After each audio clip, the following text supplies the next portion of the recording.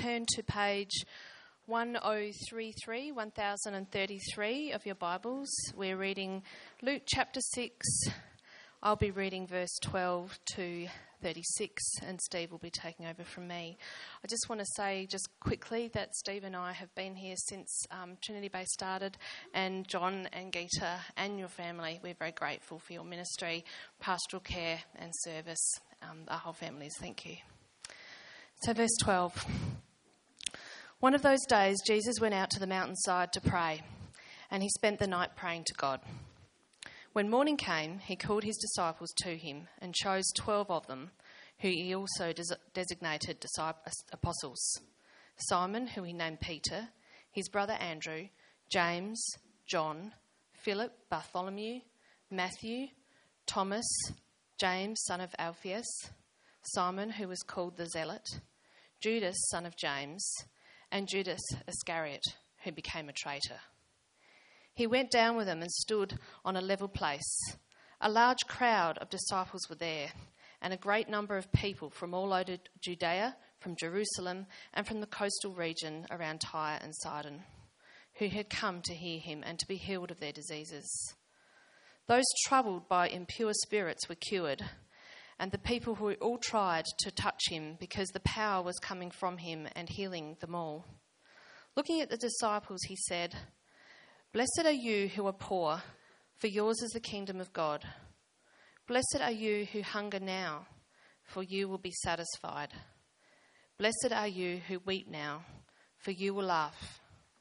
Blessed are you when people hate you, when they exclude you and insult you and reject your name as evil because of the Son of Man.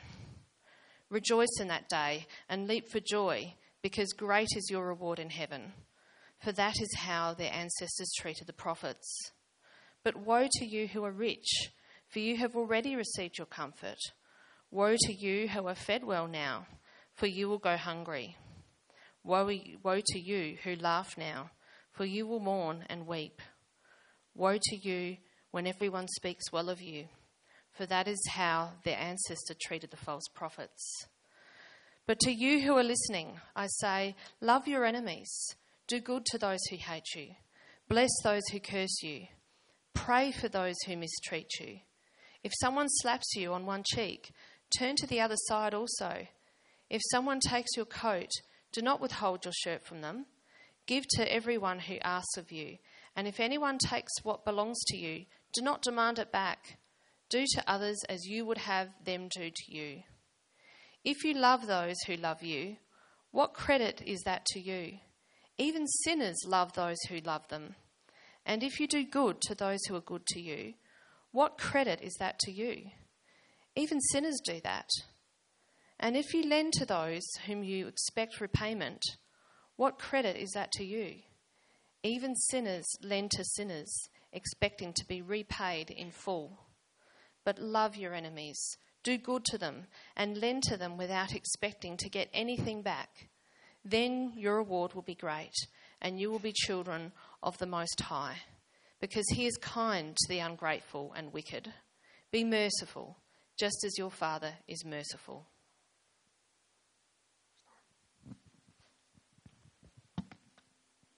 Yeah, so on a personal level, I just want to echo what Teague said, John and Geet. We also greatly appreciate the opportunity to read this morning. It's well and truly an honour. I'll be taking us through to verse 49. Do not judge, and you will not be judged. Do not condemn, and you will not be condemned. Forgive, and you will be forgiven. Give, and it will be given to you. A good measure, pressed down, shaken together, and running over, will be poured into your lap. For with the measure you use, it will be measured to you. He also told them this parable. Can the blind lead the blind? Will they not both fall into a pit? The student is not above the teacher, but everyone who is fully trained will be like their teacher. Why do you look at the speck of sawdust in your brother's eye and pay no attention to the plank in your own eye? How can you say to your brother, "Brother, let me take the speck out of your eye," when you yourself fail to see the plank in your own eye? You hypocrite, first take the plank out of your eye, and then you will see clearly to remove the speck from your brother's eye. No good tree bears bad fruit, nor does a bad tree bear good fruit. Each tree is recognized by its own fruit. People do not pick figs from thorn bushes or grapes from briars. A good man brings good things out of the good stored up in his heart, and an evil man brings evil things out of the evil stored up in his heart. For the mouth speaks what the heart is full of. Why do you call me Lord, Lord, and do not do what I say? As for everyone who comes to me and hears my words and puts them into practice, I will show you what they are like. They are like a man building a house, who dug down deep and laid the foundation on rock. When a flood came, the torrent struck that house, but could not shake it, because it was well built. But the one who hears my words and does not put them into practice is like a man who built a house on the ground without a foundation. The moment the torrent struck that house, it collapsed and its destruction was complete. This is the word of the Lord.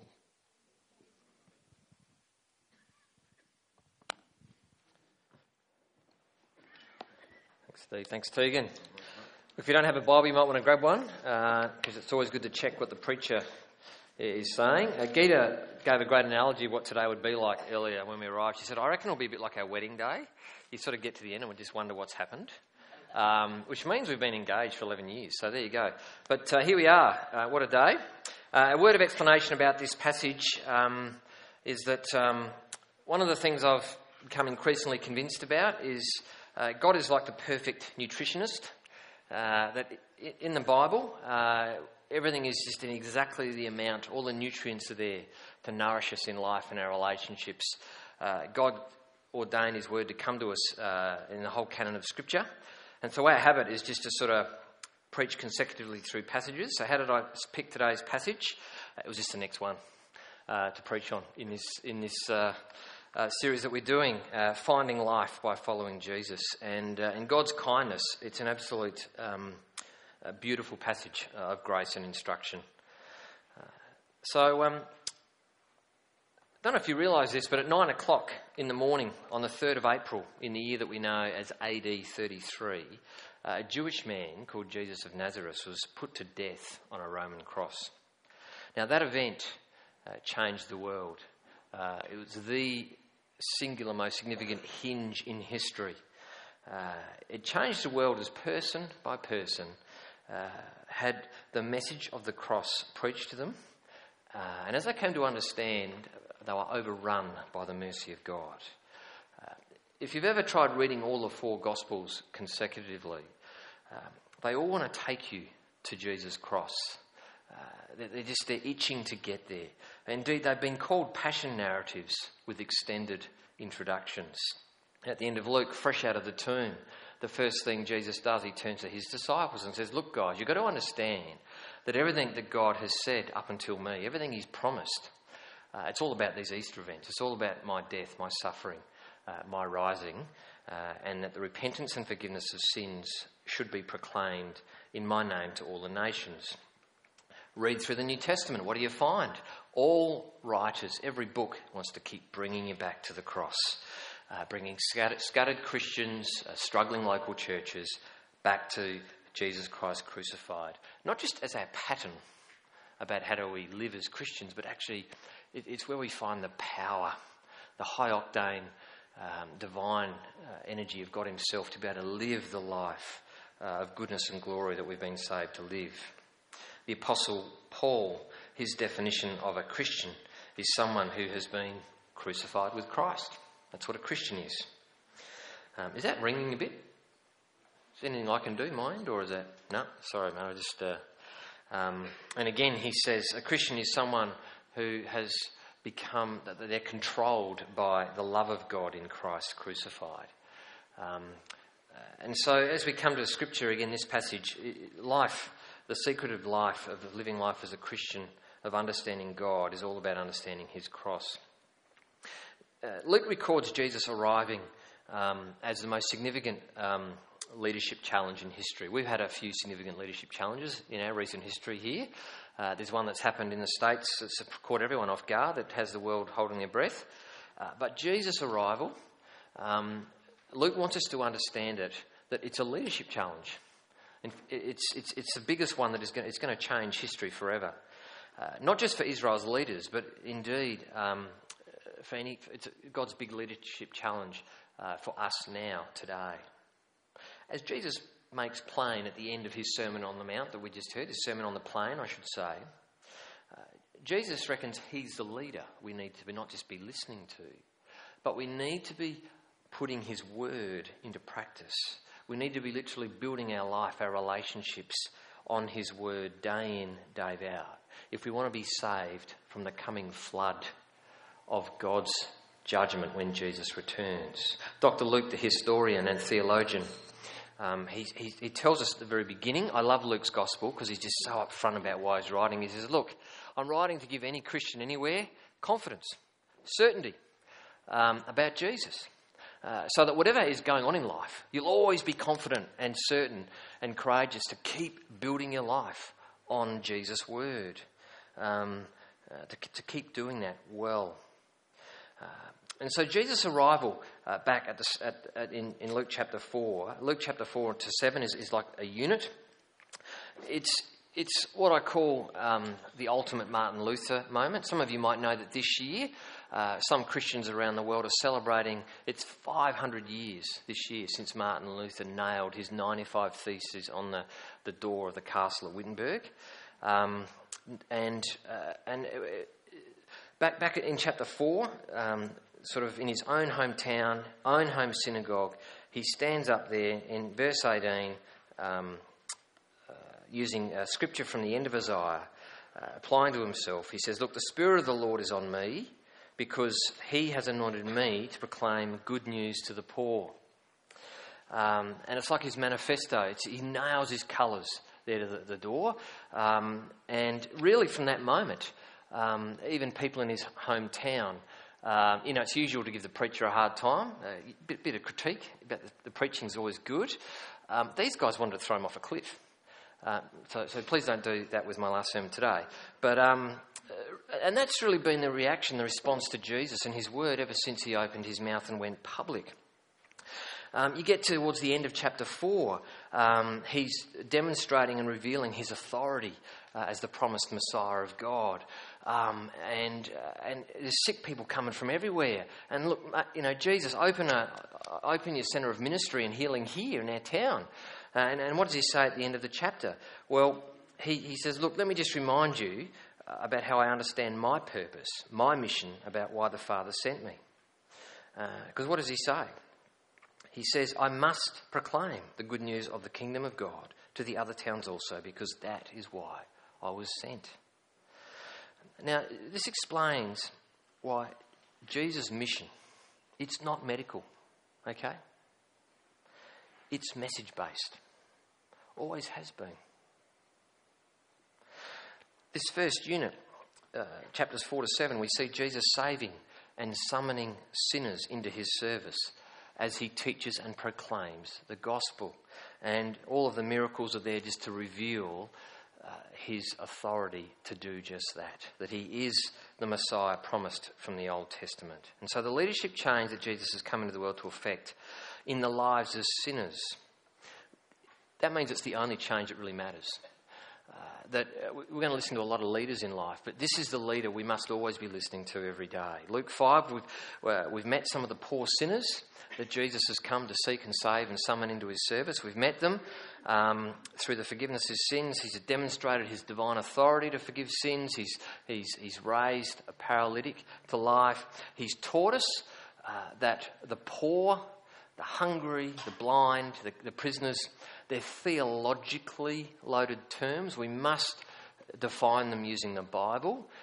The fact that Jesus commands a very rich tax collector to repentance, Levi, who becomes Matthew, one of the apostles, teaches us that when Jesus says poor sinners, he's not talking about the materially poor. He's talking about people who are sick with sin. Whatever your station in life, your nobility, your bank balance, we're all sick with sin, and we need to turn to Jesus for the forgiveness of our sin. And so it's Jesus' authority, his mercy to sinners that Israel's establishment is so violently reacting to. If we're going to get this Sermon on the Plain right, you've got to understand the context here. Look at chapter 6, verse 11. Chapter 6, verse 11, just before that reading. So Jesus, it's the Sabbath. You're not meant to do anything on the Sabbath according to these leaders in Israel. Jesus heals a man who's got a withered hand because he's come to save life, not destroy life. He's come to do good, not to do harm. And then what do we read? We read that the Pharisees, the teachers of the law, were furious, literally filled with fury. They began to discuss with one another what they might do to Jesus. A couple of things.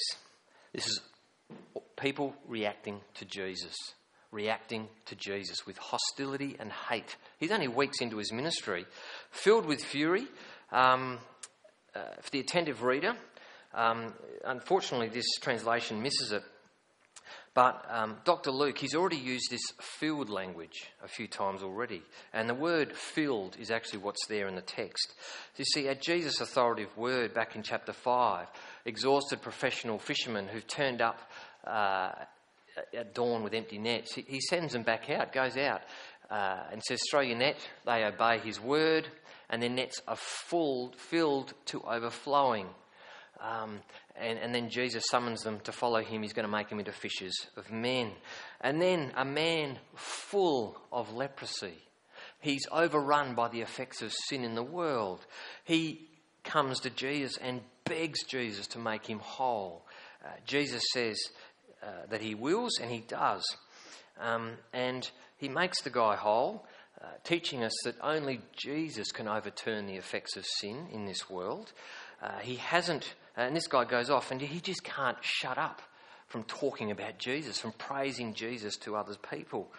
And now, what have we got here? We've got Jewish religious leaders who ironically are the most educated. They know their Bible's the best, okay? And how are they reacting to Jesus? They're full of fury, you see? And that raises a question. What of those who have already his disciples? Because these guys have already started to give them a hard time.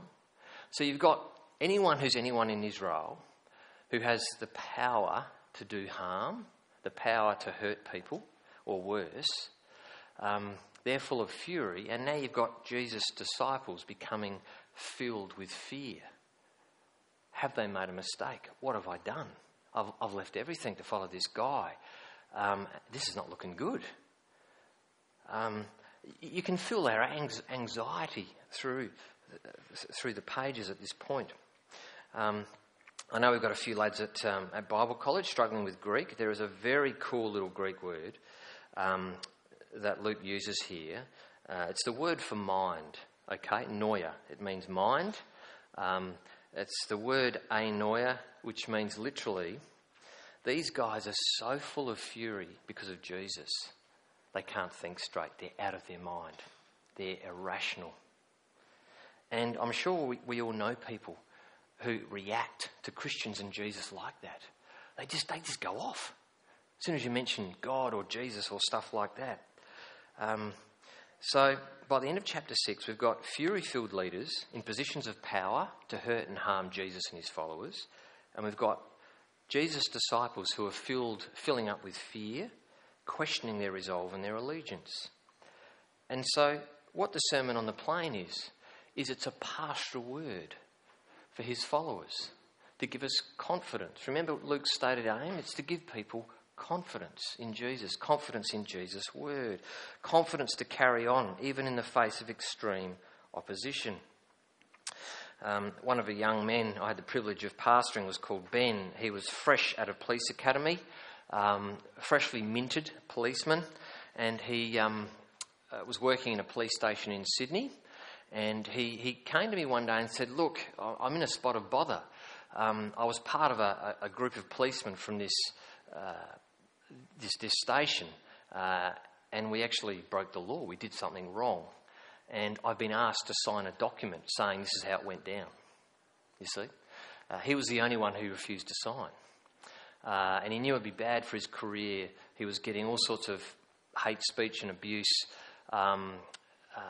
And it was only as he, looked to Jesus and remembered his identity in Christ that allowed him to stand firm and to not sign and suffer the consequences. If you're going to live life as a Christian in this world, it's going to get hard, and at times it's going to get really horrible. Jesus says we can have confidence because of what we've got here. So, cross-shaped confidence for Jesus learners. Verse 12, one of those days Jesus goes out to a mountainside to pray, and he spends the night praying to God.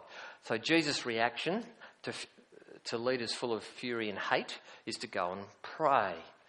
Of course, Jesus praying to his Father, he reminds us that God is a personal God of relationship. The simplest way we express our utter dependence in him always is prayer. But Luke's showing us something else here, why we can have confidence in the Bible to keep us going as Christians. You see, verse 13, when morning came, we read that Jesus called his disciples to him, chose 12 of them, then designated them apostles. Just quickly, disciple, it's a word that occurs 36 times in Luke's Gospel, and it's a word that literally means apprentice, or I've called Jesus learner. You leave your old life, you become a follower of Jesus. The word follow or followed occurs 23 times. So you're like an apprentice, like Chris down here. You don't just go and learn skills, but you're learning off a master craftsman. The way they go about it, how they treat people, how to think and work through different situations. So you're literally learning the life of the master. You're observing their character, their behaviours. What does this person care about most? What gets them angry? What are their passions? And over time, their passions, and they become your passions. You start to talk like them, maybe even imitate them. You learn life from them. That's what a disciple is in Scripture. It's why Paul writes to Timothy, imitate me as I imitate Christ. You see, all Christians are disciples of Christ. Jesus calls all his disciples. We're all disciples. We're all Jesus learners. Okay? The task of all Christians then is to keep learning Jesus. Keep learning Christ for our lives, surely. Now, given that Jesus himself will sum up discipleship by saying we need to deny ourselves, take up our cross and follow Jesus, logic suggests that Christian discipleship is learning Jesus' cross. It's all about the cross. All the disciples, but only some are chosen and designated to be 12 apostles, Jesus' apostles. He appoints a particular and specific group of 12 as his foundational leaders. Now, the significance of Jesus praying here. Luke's saying something pretty cool. You see, in the Old Testament, God's Old Testament people were founded on the 12 sons of Israel. A couple out of Joseph, but 12 sons of Jacob of Israel. When Moses chose leaders for Israel, he went up Mount Sinai to pray. Came from and chose those leaders of Israel that all came from the 12 tribes of Israel. And now here is Jesus praying on a mountain and then appointing a specific and particular group of 12 of his disciples to be his apostles, his eyewitnesses, to witness him, literally, witness his life. They've got his stamp of approval. It's a divine commission for a very unique and specific task that he gives these 12 leaders. What he's doing here is so provocative in response to the fury of Israel, because he's literally saying, here's my new leaders that you've got to listen to. Stop listening to these guys. You've got to listen to these guys. You can have confidence in their word. Stop listening to these guys over here. And I think the application is pretty simple. It's time to stop listening to whatever other leaders or philosophers or whatever that we're trying to build our life on. and really start building our life and on Jesus' word, listening to his word. And the way we do that, because of course Jesus isn't here with us today, is he? Jesus has died, he's raised, he's in heaven. But then Acts begins with these 12 apostles, you see. A couple have replaced by Jesus. And so what you've got is the authority of their word here in Scripture. And these are the eyewitnesses that Luke has researched and put an orderly account together. And only Luke takes the particular care to show us his historical method, that we can go right back to ground zero about how these eyewitnesses were saved, how they were called, how they were appointed. So you can actually see the line of transmission right from the very beginning, from Jesus himself. Luke's trying to show us why we can trust his word for our life, not just to save us, but to sustain us right to the very end. The 12 apostles are like a divine gospel safety deposit box under God's lock and key. Irrevocable and untouchable by the world. And it's why we really can trust that the Bible is Jesus' word of authority to us. You do the comparative religious thing. No other religion or philosophy offers us this sort of historical method that's out there in the public marketplace. You can actually validate it. You can test it. Every other philosophy or religion you've got to take on face value. There's no other way to prove what it is Muhammad heard in the cave. There's no other way to prove the Bhagavad Gitas or these sayings, where they came from, who they came from, how they were put together. Look at any other writing. There is no other way to authenticate their reliability and trustworthiness like you can in the Scriptures. Only the Christian faith is founded on reliable historical evidence.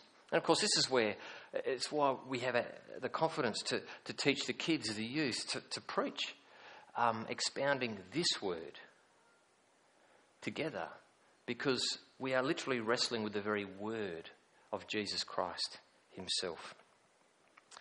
Luke records Jesus' sermon on the plain beginning with a great multitude of people, not just from inside the borders of Israel, but from outside the borders of Israel, experiencing Jesus' power. All who come to him are healed.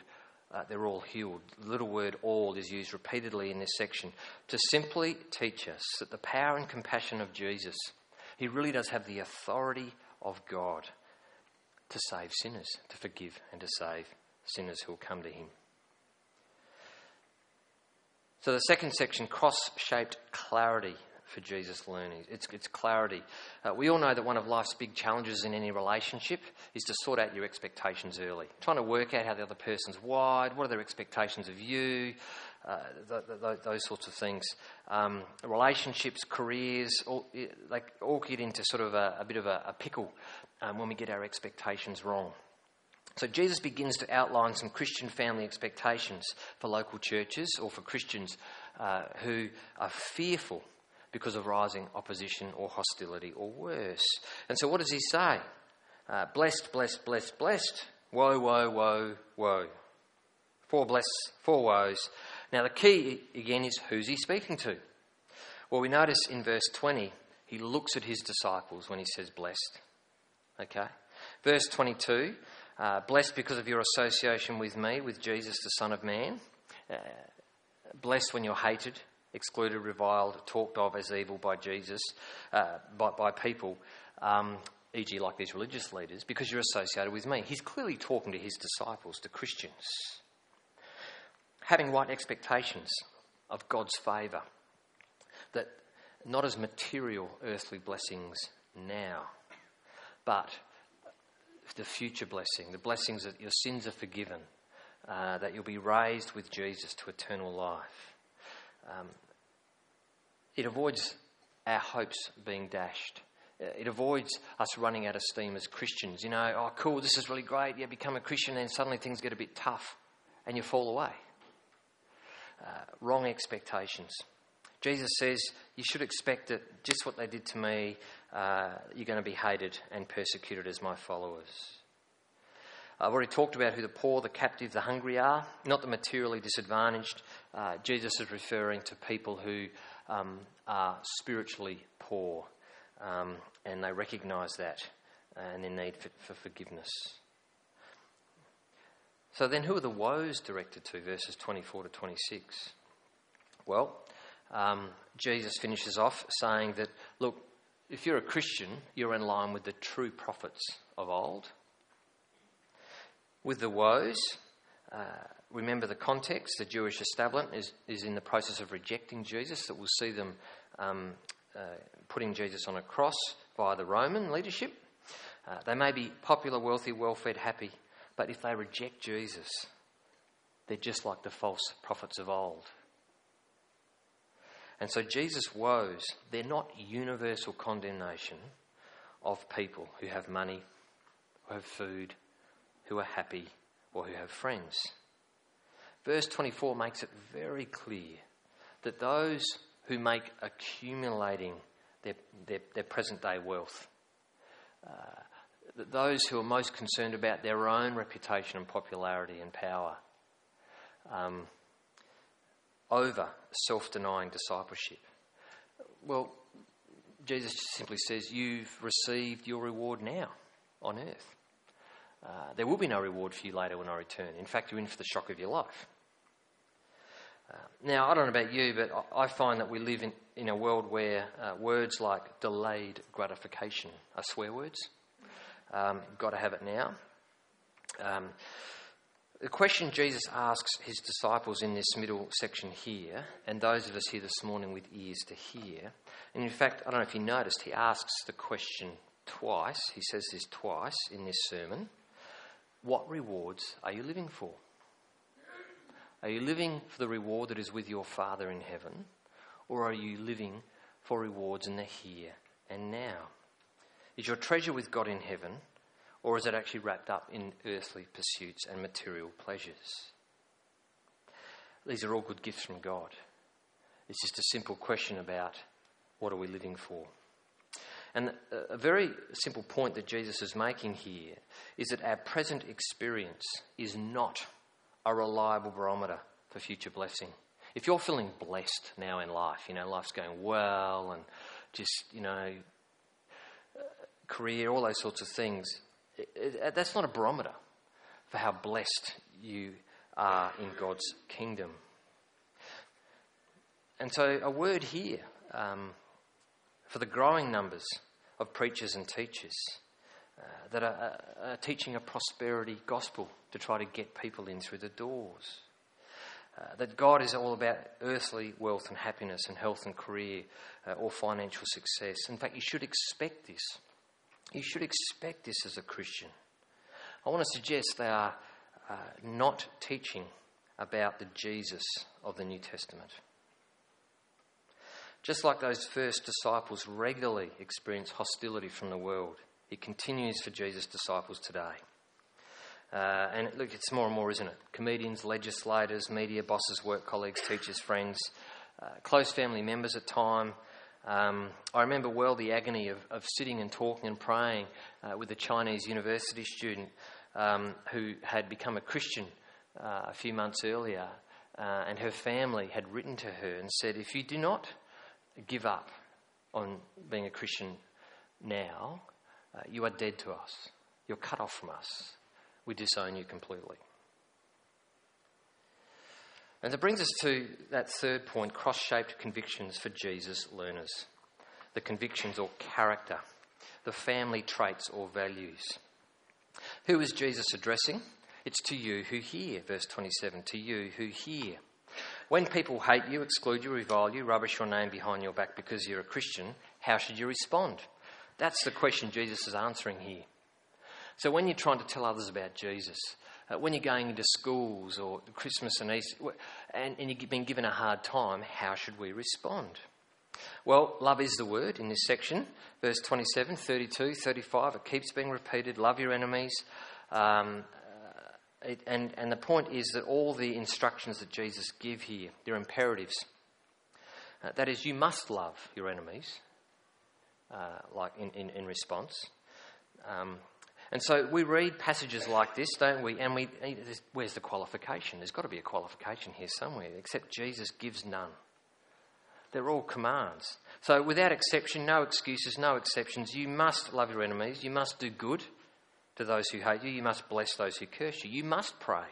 for those who abuse you. You must offer the other cheek, that is, be willing to suffer the ultimate humiliation for my name because you're one of my disciples. If someone steals your jacket, don't hold on to your shirt as well. And of course, at the cross, Jesus does have all his clothes taken from him. Give to everyone who begs from you. What love is this? Well, it's certainly not a human love, is it? Jesus tells us what it's not. It's not like the way people love. It's not calculating love, where you only love or do good to get something in return. It's not mercenary or mathematical love. Hey, look, I'll do this for you if you do this for me. Jesus repeated comparison with those who are not his people, sinners, in this passage. It really brings into sharp focus the logic of his teaching. And he's literally closing the last escape hatch here for us about how we are to love in response to God's mercy and grace. So verses 35 and 36, Jesus spells it out. What is to be the character of local churches.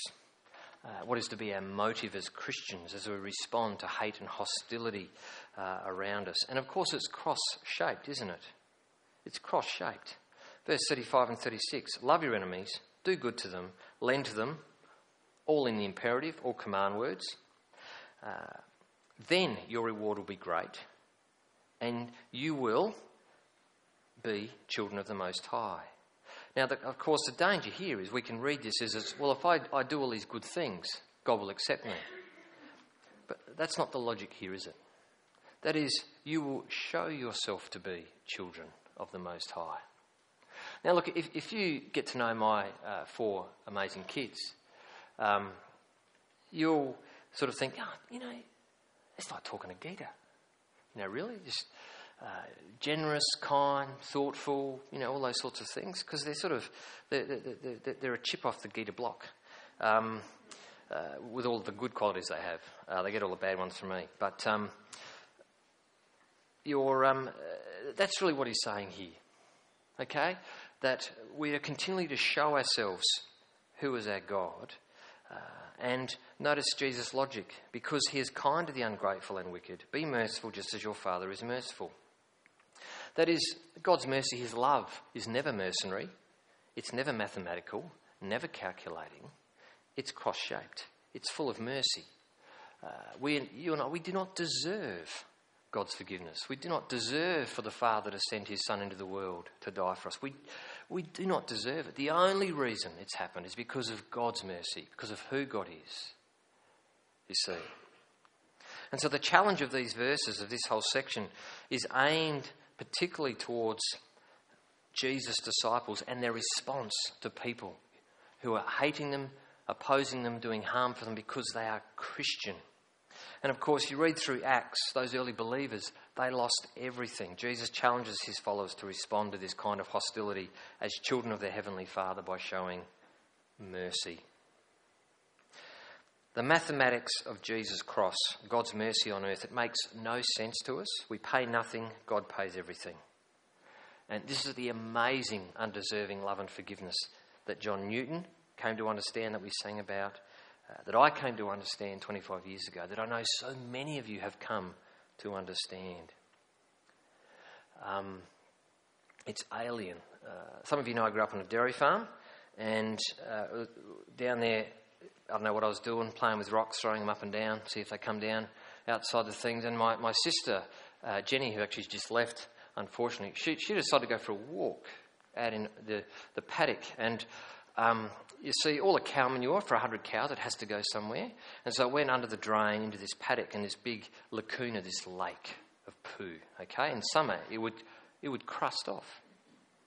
And there is my sister out there walking over this lake of poo. And then she starts to sink.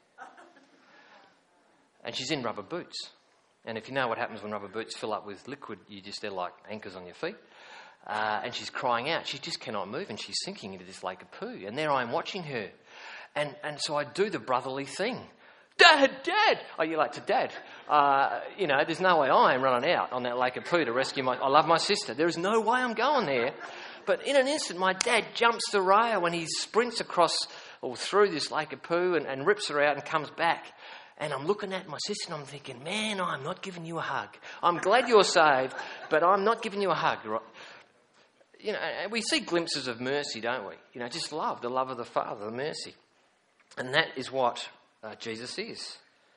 The Father sending his Son to running across the universe to save us from the muck of sin, the morass, the mess of this world. And so this mercy that's on view and that we'll see more clearly at Jesus' cross, of course, it's not just a pattern of how to live as a Christian, the cross, it's the power. The power. If you don't have the power of God's mercy for your life, the forgiveness of your sins, if you have not been overrun by this mercy of your Father, then it's like you sitting in the best-looking sports car. You know, whew, look at me. But you've got no engine. You're just not going anywhere. It's all about the engine. It's all about the engine. And so it's the power of God's mercy and love at the cross for us in our place. The Son propitiating the Father's wrath for you and I. That's why we've got to keep being a people of the cross, to love the cross. And so what I've loved about being part of this local church, it's a family that doesn't keep score. I love that.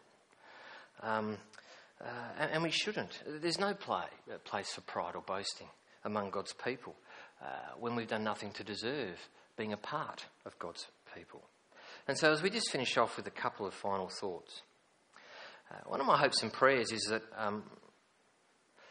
there might be a few strays here today who, you know, you've actually been holding out on me until my very last talk at the Bay, last sermon, before you're going to find it, oh, okay, all right, yeah, I'll look into this Jesus person, you know, or maybe even you're ready to actually do a John Newton, to become a Christian. I do hope and pray you would do that. But on a more personal note, a few years ago, we did a long series in the book of Romans, and I came to see the pastoral purpose of Paul in writing Romans, that he was writing because you've got this bunch of Christians, Jews and Gentiles, and there's disunity in the church. They've sort of said and done things to each other, and that disunity is disrupting their witness. And for Paul, it was always about the gospel going out.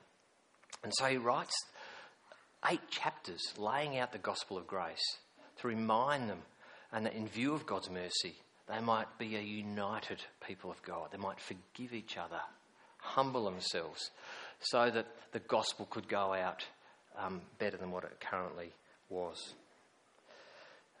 And so, when I read verses like this, I'm so aware that just how I've struggled and failed to love like this over 11 years. And as a last act of kindness to me, I would ask that if there are any here this morning whom I've intentionally or unintentionally sinned against,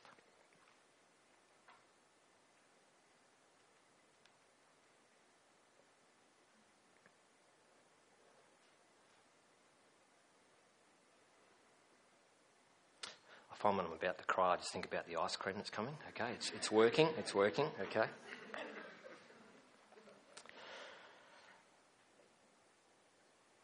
But any whom I've struggled to love as God has loved us, I just don't want any baggage to be left here. And so I ask that you might forgive me for that.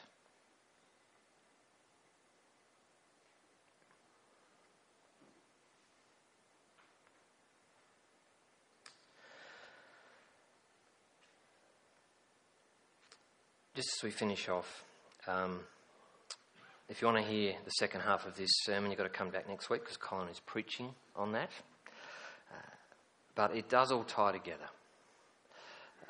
The leadership fruitfulness in that whole next section is really all about, it matters deeply. It matters deeply about the leaders we are listening to, which words we are building our life and our relationships on as God's people. And of course, finally, we come back where we started. with Luke's beautiful theology of the Word of God, its trustworthiness. Here's where our confidence lies. Luke's Sermon on the Plain is literally God's building code for forgiven sinners. Our confidence is the sure foundation of the apostolic Word of God that we've got here ourselves in the Bible. Our clarity and comfort is despite the heat, the opposition, the persecution that at times we will experience as Christians in this world. We keep our eye on that future reward. We live for the future reward. Our treasure is with Christ in heaven. And we'll receive it in full when he returns. Our family character always is to be that of the mercy of the Father in heaven. I finish with this. When I was just become a new Christian, been a Christian I reckon 4 months, working at the Repat Hospital,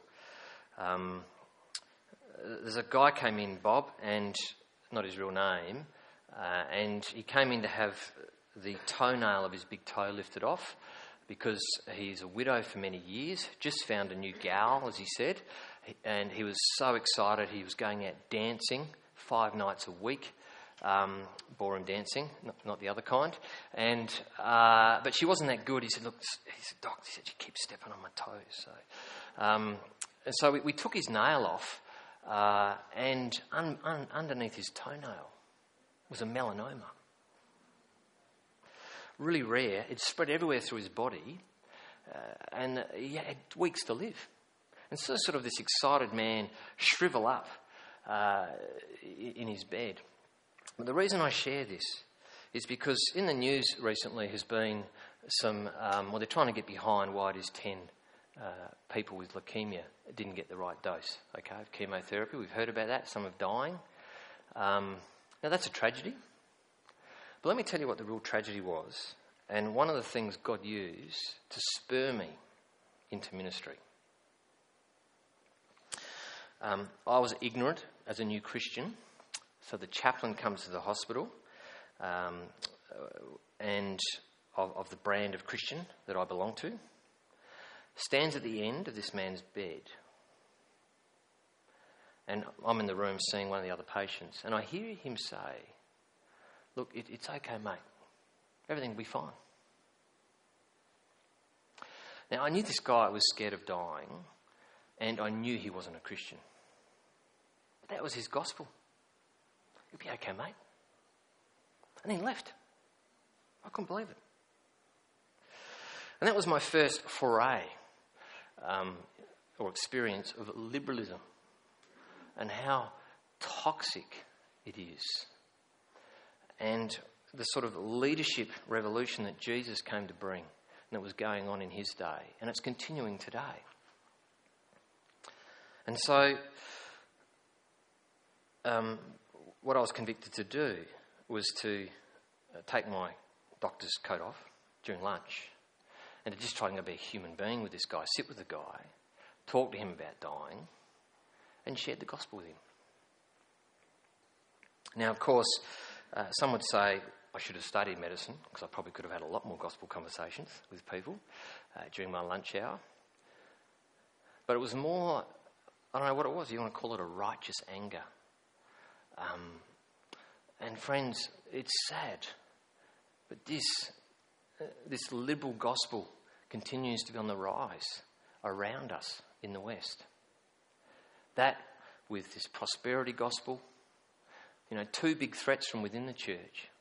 And then, of course, we've got the rise of secular humanism. It's all about me, your rights, and the gradual tide of other religions like Islam are on the rise. What will that mean for all us? Biblical Christians are going to be increasingly hammered, experience increasing hurt and hate as we try to stand up for Jesus and to hold out the word of the gospel, the only gospel that can save. And so that's my prayer.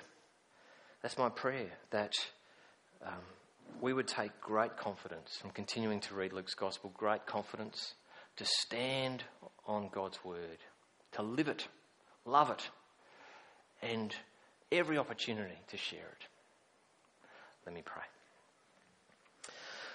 Loving Father, thank you so much for your word, for this sermon on the plain, a word of comfort to those of us who want to be faithful to you, who want to be the best advertisement for you, our Father in heaven, that we can be. And we just know how weak we are, how imperfect we are in doing that. We can only do that in your strength, in the power of the love of the cross. So please just help us to do that each day, to keep denying ourselves, take up our cross, and joyfully fill up in our flesh the sufferings of Christ as we hold out the gospel to people around us. Father, we say this knowing your sure promise that whoever endures to the end will be saved. Amen. Gita's going to come and continue to pray for us last time.